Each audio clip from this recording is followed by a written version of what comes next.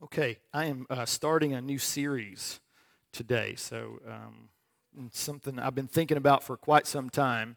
Uh, I remember when I first got started in ministry, I was always looking for something to talk about.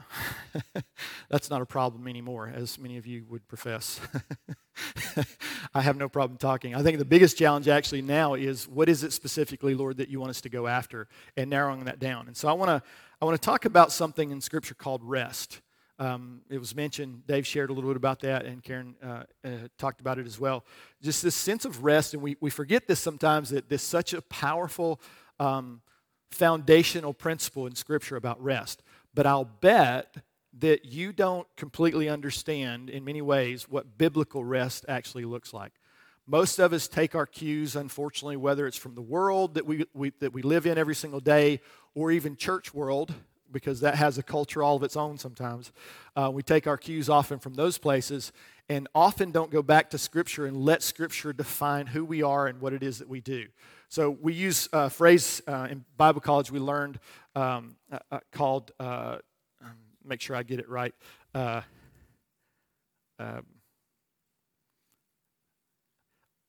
sorry, I'm blanking on the phrase. Anyway, it was basically doctrinal, what you believe and what you think about, and then how you actually live out that doctrine and what that looks like. And so I'll think of the phrase in a minute. It'll pop into my head randomly. But why that's important is so often we don't ask the question about what we believe, and therefore we don't let it define how we live. So if what we believe is off, then what we live out of what we believe will actually be off. And so part of discipleship is God constantly bringing us into an alignment to understand who He is and what He's like. So just to kind of jump us off, obviously we live in a world that's marked by busyness. That's been our culture for a while. Some people with the COVID-19 thing that's going on right now, the virus, some people it actually slowed their world down a bit, and other people it actually caused it to speed up quite a bit. And so I'm not sure where you fall on that, but one of the things that you find is that stress, regardless of whether you're working a lot and you're busy, oftentimes the stress of the environment, the world around you, especially in the workplace, really does a number on you. So there's some interesting statistics out there. Let me just give you a couple of them. This is from the American Institute of Stress. They report that 120,000 people die every year as a direct result of work-related stress. So 120,000 people directly. And then there's another statistic. The healthcare costs are over $190 billion a year just around workplace stress. That's B, billion, not M, million. That's a whole lot of money, right? 43% of all adults suffer adverse health effects from stress. So that's probably almost one out of every two people are suffering from stress, right? Somewhere between 75 to 90% of all physician office visits are for stress-related ailments and complaints. And then this one was interesting. Stress is linked, of course, to the 6 leading causes of death: heart disease, cancer, lung ailments, accidents, cirrhosis of the liver, and suicide. So this is really interesting. I did some research on this, and there was a doctor's group that kind of talked about how to maybe keep stress in check. And so it puts it out there, and these are some great examples, but I'm gonna talk a little bit about these, but here's a couple of them. Take care of your health and make time for regular checkups, right? So hopefully you can do that. Maybe you can. Exercise, that also takes time. Eat a healthy, well-balanced diet. Some of us don't even know what that is. Get support from friends and family. Some of us don't even have that, right? So I don't know who I would get support from. Make a to-do list to get your priorities in order. Some of you, that creates stress right there, trying to make a to-do list. Not for you, Beth. That would calm you down. It's like a vacation for you. Yeah. Inside joke. Give breathing exercises a try. Actually, that helps. I have a watch that tells me to do that periodically, and that's helpful. Spend some time outdoors for a change of scenery. Try your hand at a new hobby such as running or painting. Running would cause stress for me, so I'm not going to do that one. And again, these are all good advice, but it reminds me of one. I had a favorite comedian. His name is Sinbad. If you've never watched Sinbad, he's really good. His dad was a pastor, and so he's often in the room with him when he's doing his comedy, so he keeps it clean. He said that's one reason why. I think he has other motives, but anyway, he keeps it fairly clean. And he said he went to a diet center and they were going to help him with his diet. And this kind of puts this in context about how, we kind of know stress works, but we know we need to do something about it, but we often don't. So he said, I went to a diet center and they gave me a week's worth of meals. And part of that was a bag of chips. And he said, so, I opened the bag of chips and I ate them all. Right? And so he said, so I went back and I ran out of food after the first day. And he said, I went back to him. And he said, I'm out of food. And they're like, that was supposed to last a week. He said, yeah, I know, but it didn't. So can I buy some more food? And they're like, that's not how it works. And he said, well, listen, you gave me a bag of chips. He said, I ate those in like the first 20 seconds. And they're like, those chips are supposed to last you all week. He's like, how in the world are a bag of chips going to last me an entire week? And they said, well, you open the bag and you take out one chip and you eat it. And his response was, if I could take a bag, open it up, and eat one chip, I wouldn't be talking to you people.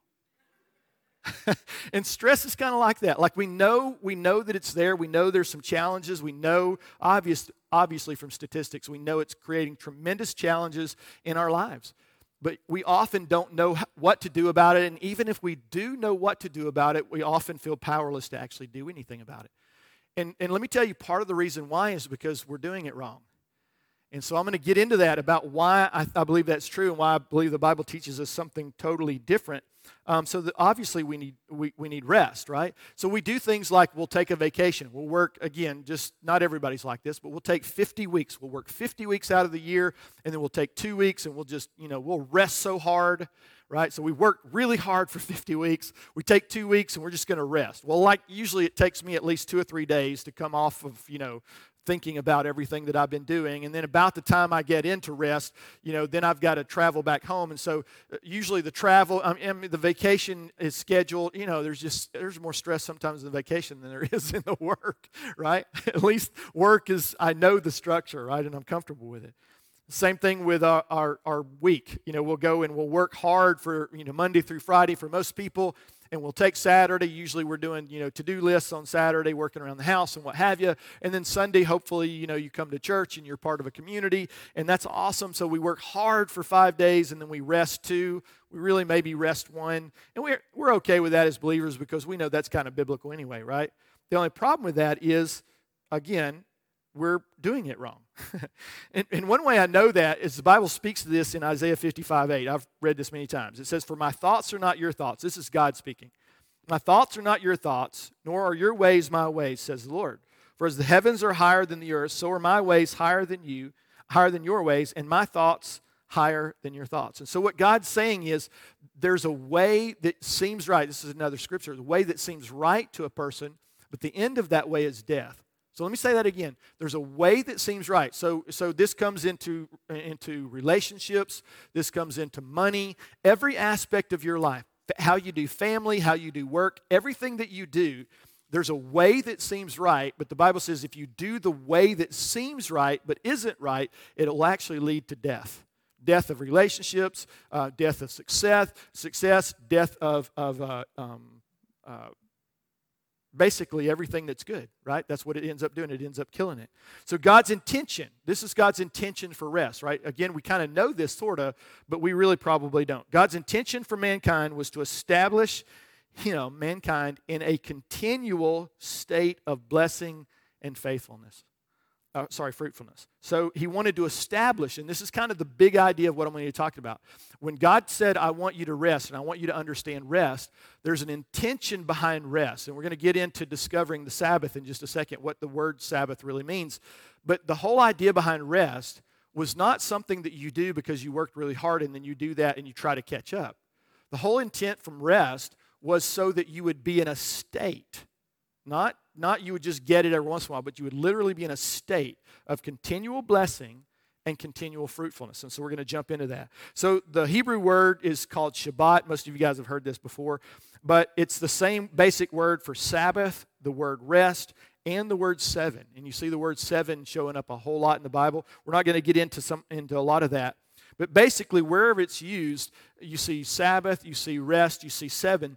There's a whisper in all of those of the meaning behind the very basic word, which is rest. And that's the primary really indication for all of these words is rest. But again, what you're thinking about rest in a worldly mindset of rest, maybe even a church mindset of rest, may not be the same thing as what God intended.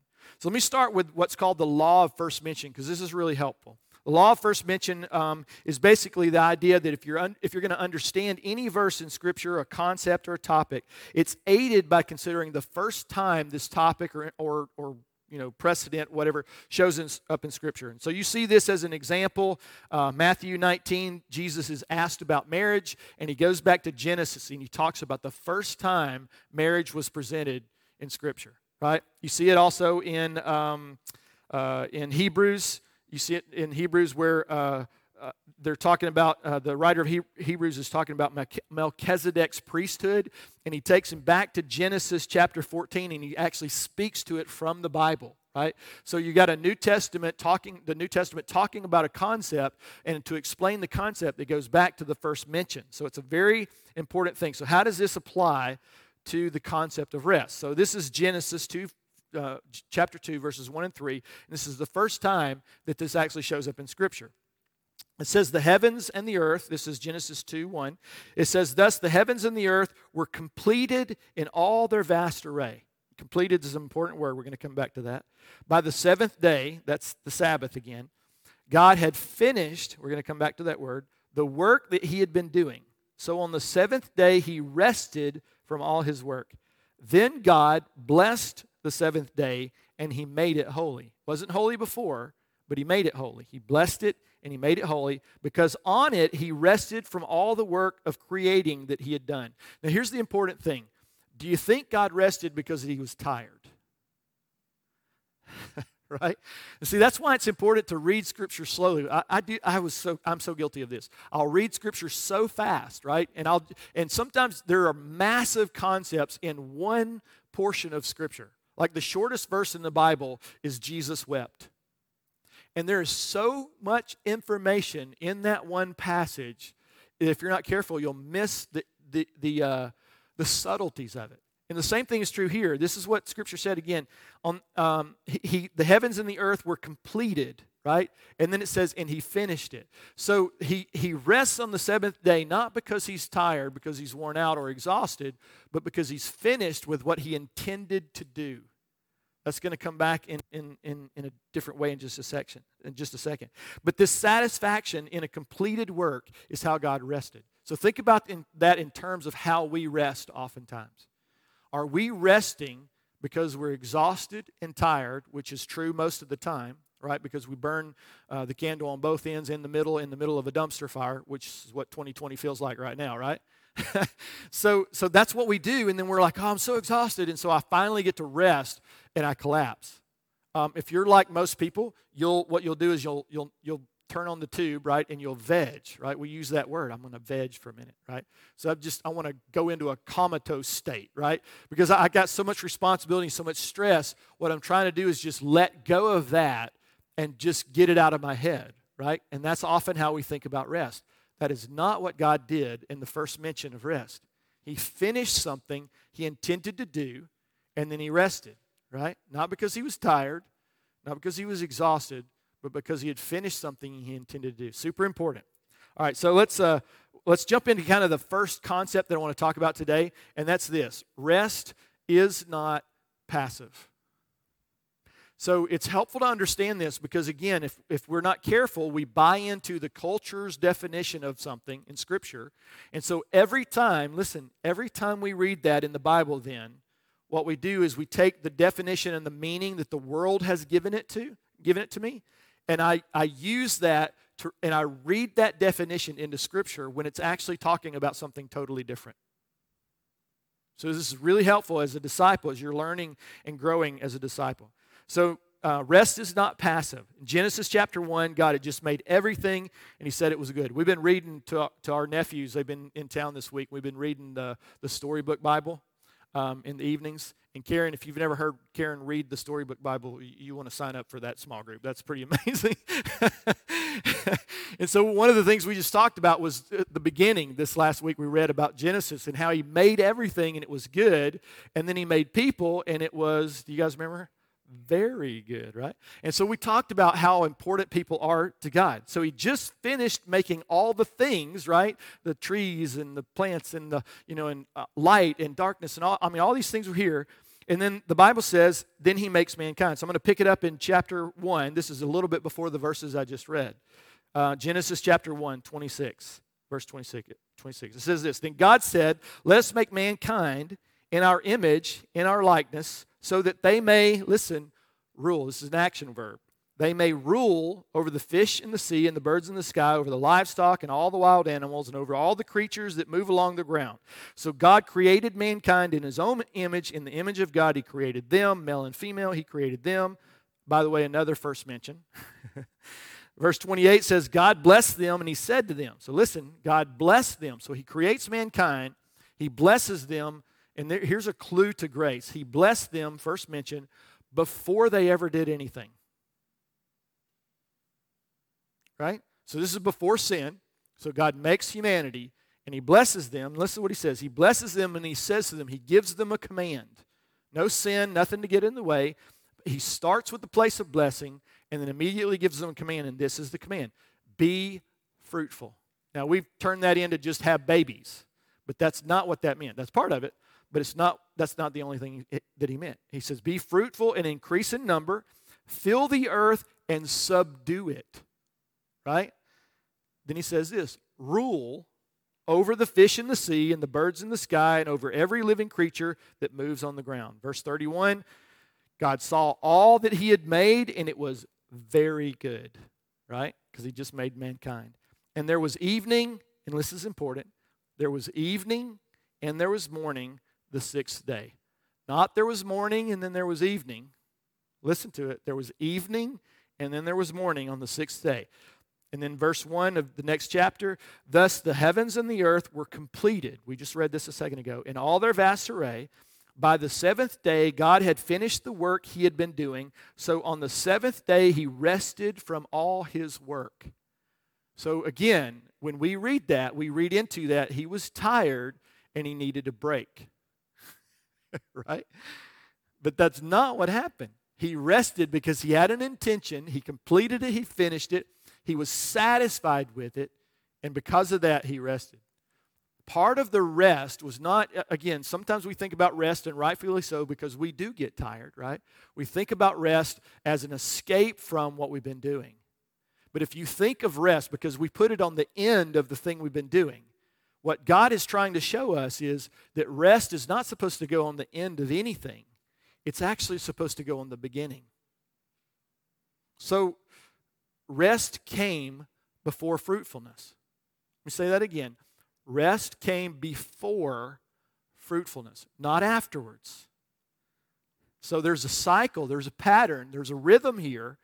And what's happened is over the years and over time, we've let the world creep in, let the enemy begin to define what rest looks like in our lives, and that we've started putting it, instead of on the front side where it belongs, right? We put it on the back side where it does not belong.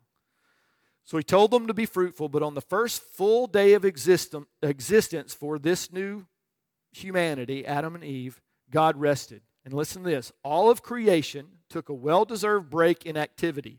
They'd just been created, so they just started to exist, and God gave them a break. From identity, immediate rest, right? And this is what happens next. Is really fascinating. Our first full day as humanity was a day of rest. Now remember, he created them. He said to them, be fruitful, rule, subdue. I've given you a job to do, right? This is what you're going to do. This is the role that you're going to play on this planet. You're going to lead creation. You are going to stand in front. You're going to be a representative of me, right? And if you remember, he gave Adam, one of the things that he gave Adam was the ability to define. He brought all the animals in front of him and said, you get to tell these animals who they are and what they do.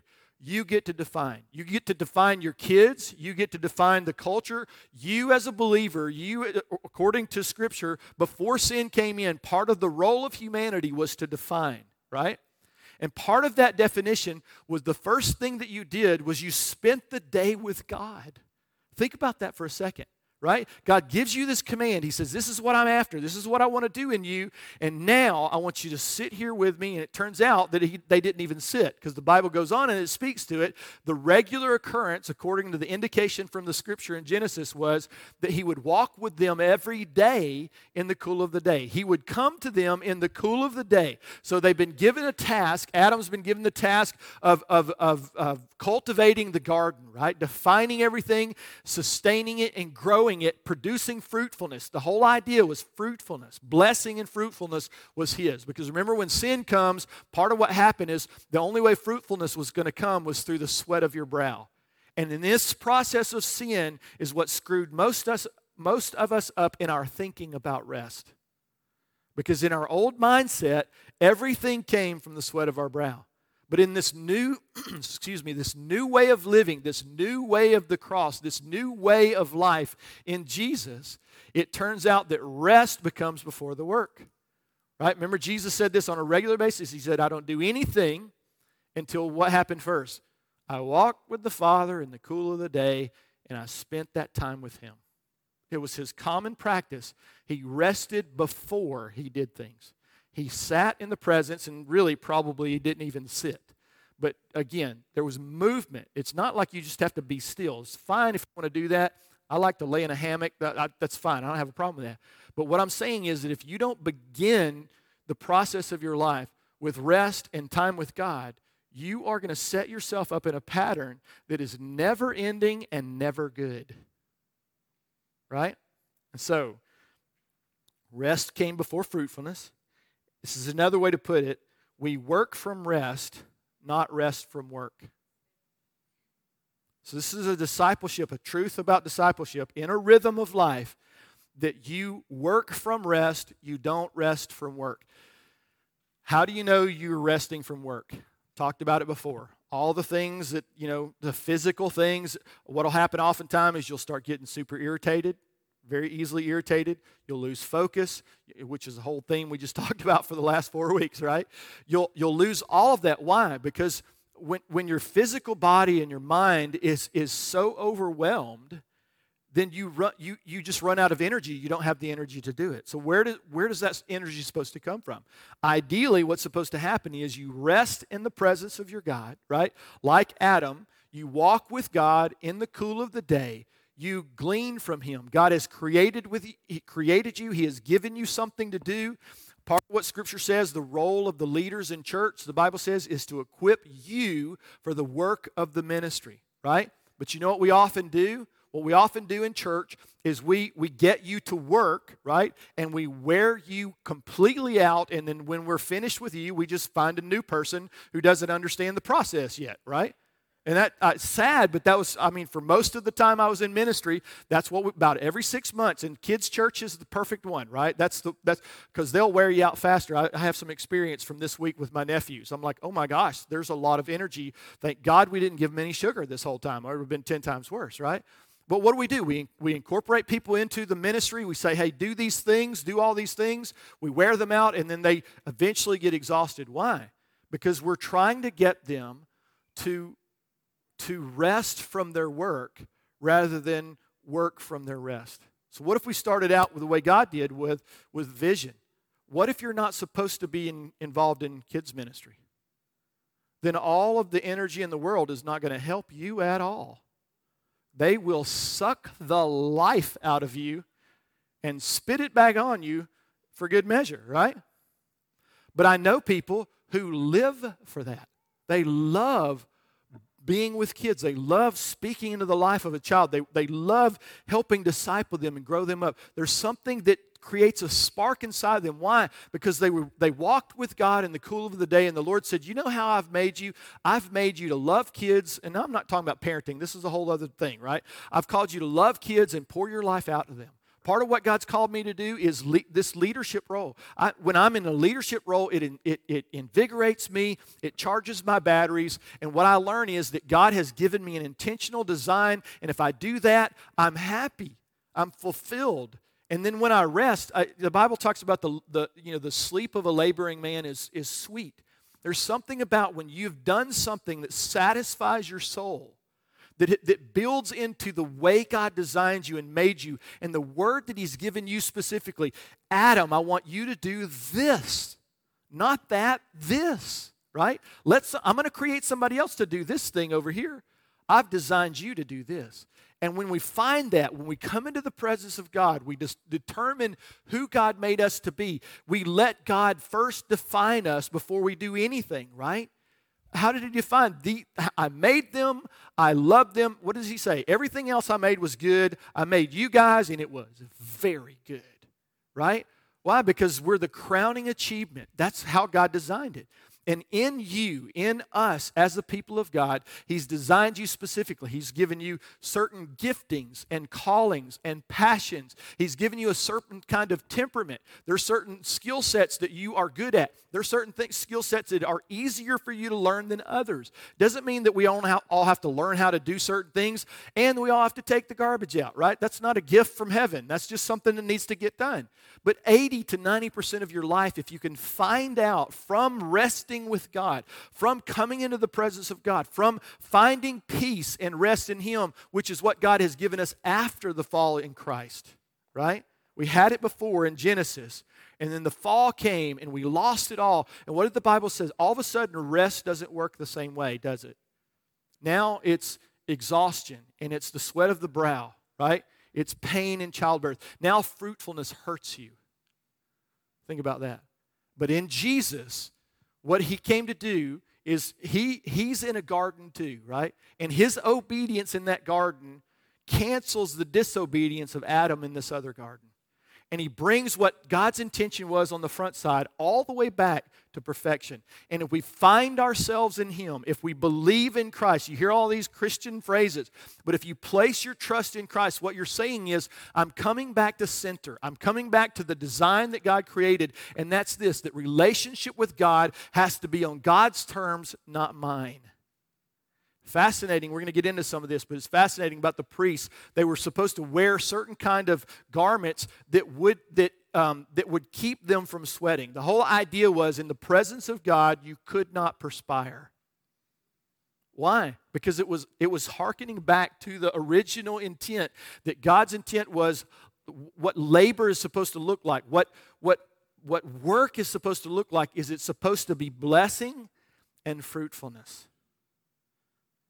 Michael Jordan said, if you find out, he's quoting somebody else, but he said, if you find something you love to do, you'll never work a day in your life.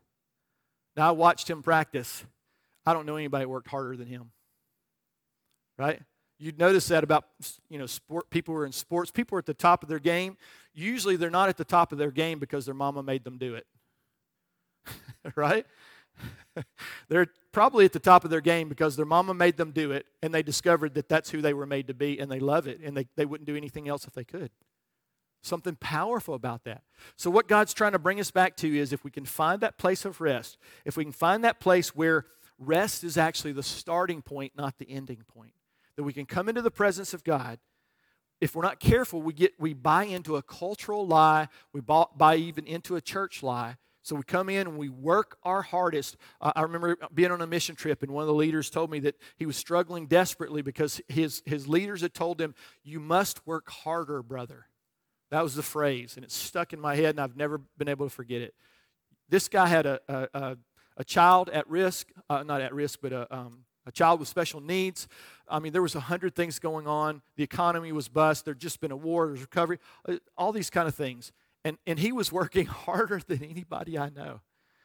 And the religious people came and put that, and this is what they do. You see this with Jesus, and the religious people come and they put this burden on you. You must work harder, brother.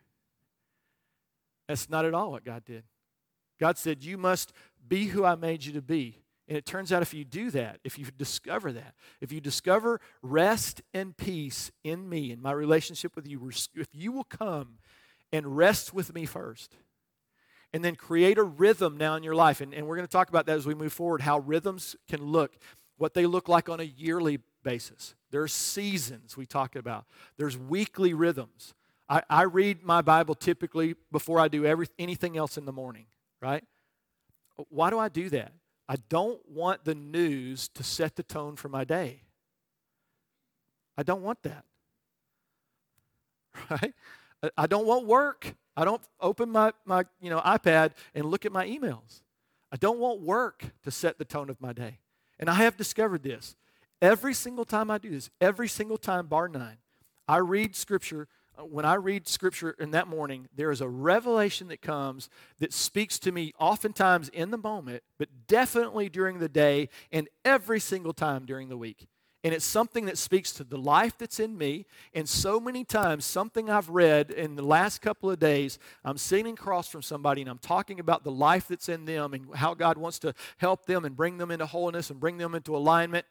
And almost every single time, something I've read, God reminds me, He said, I gave you that. So what happened?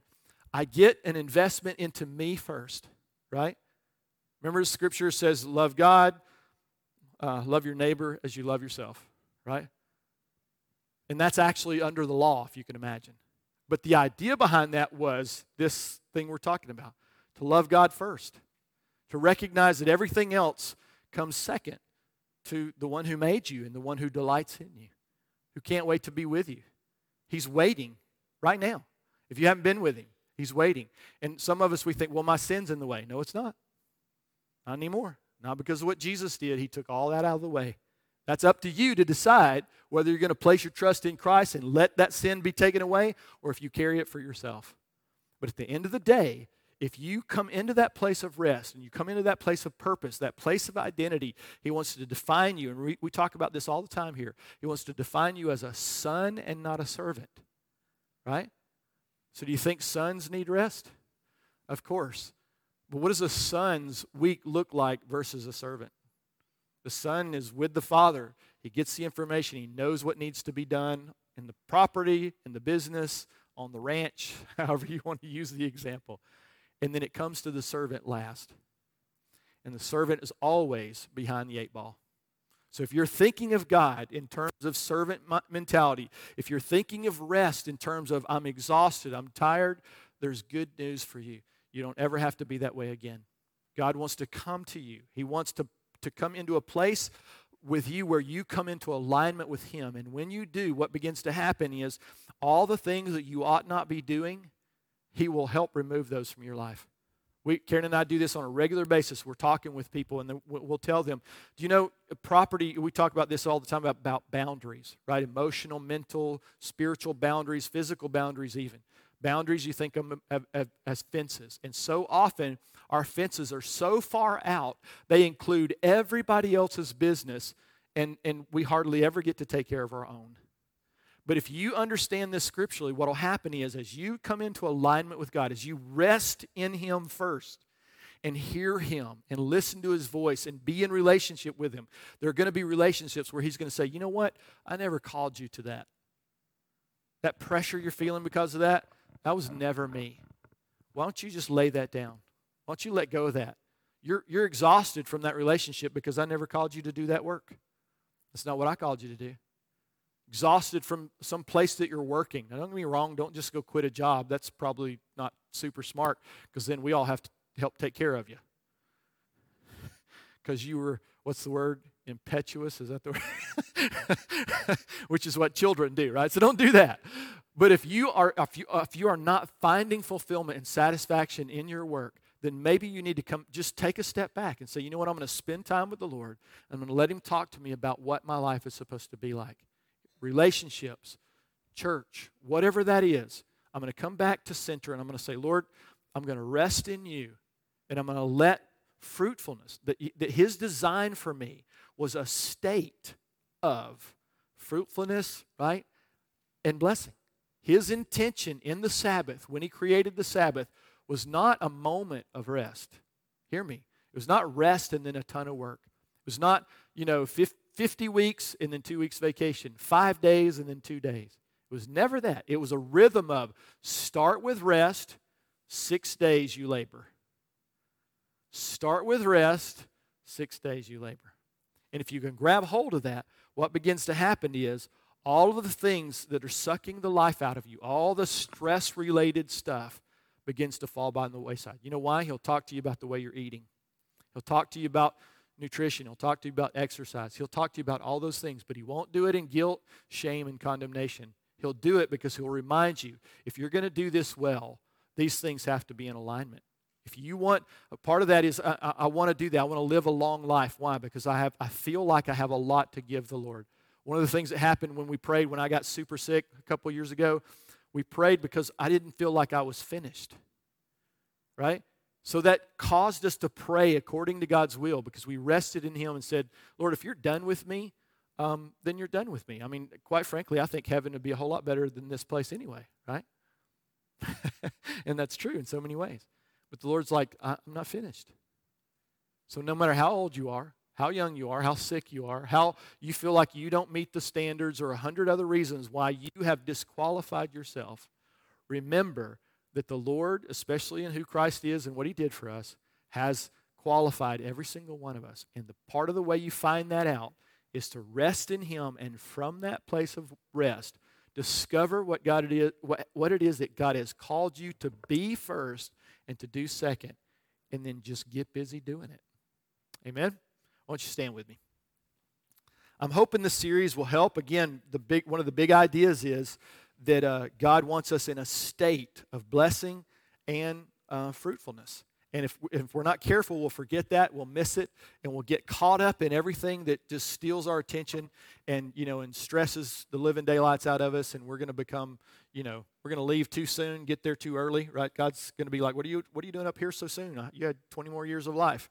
I'm like, yeah, but I screwed that up royally. Maybe you could send me back, right? So maybe don't ever have to have that conversation with the Lord, right? When you get there, let it be on time, right? Not early, right? So let me pray for us. Jesus, we just say thank you. God, thank you that you long to challenge us and teach us. But Lord, your intention in every challenge is to bring fruitfulness and blessing into our life. Your intention, Lord, was never for us to live in guilt, shame, condemnation, fear, or any of those things. Lord, your intention was to walk with us in the cool of the day. Your intention was to give us rest long before we ever did any work. And so, Lord, will you help us to understand that through this series, that you want us in a state of blessing and fruitfulness. And if we hear your voice, if we align ourselves with your call, if we're obedient to the heavenly vision, Lord, we will see that come to pass. In Jesus' name we pray. Amen. If you need prayer this morning, we would love to pray for you. As everyone else is kind of making their way out of the building, if you would just kind of sit where you are in your seat, we will send a leader over or come over and pray with you. Otherwise, have a wonderful, wonderful week.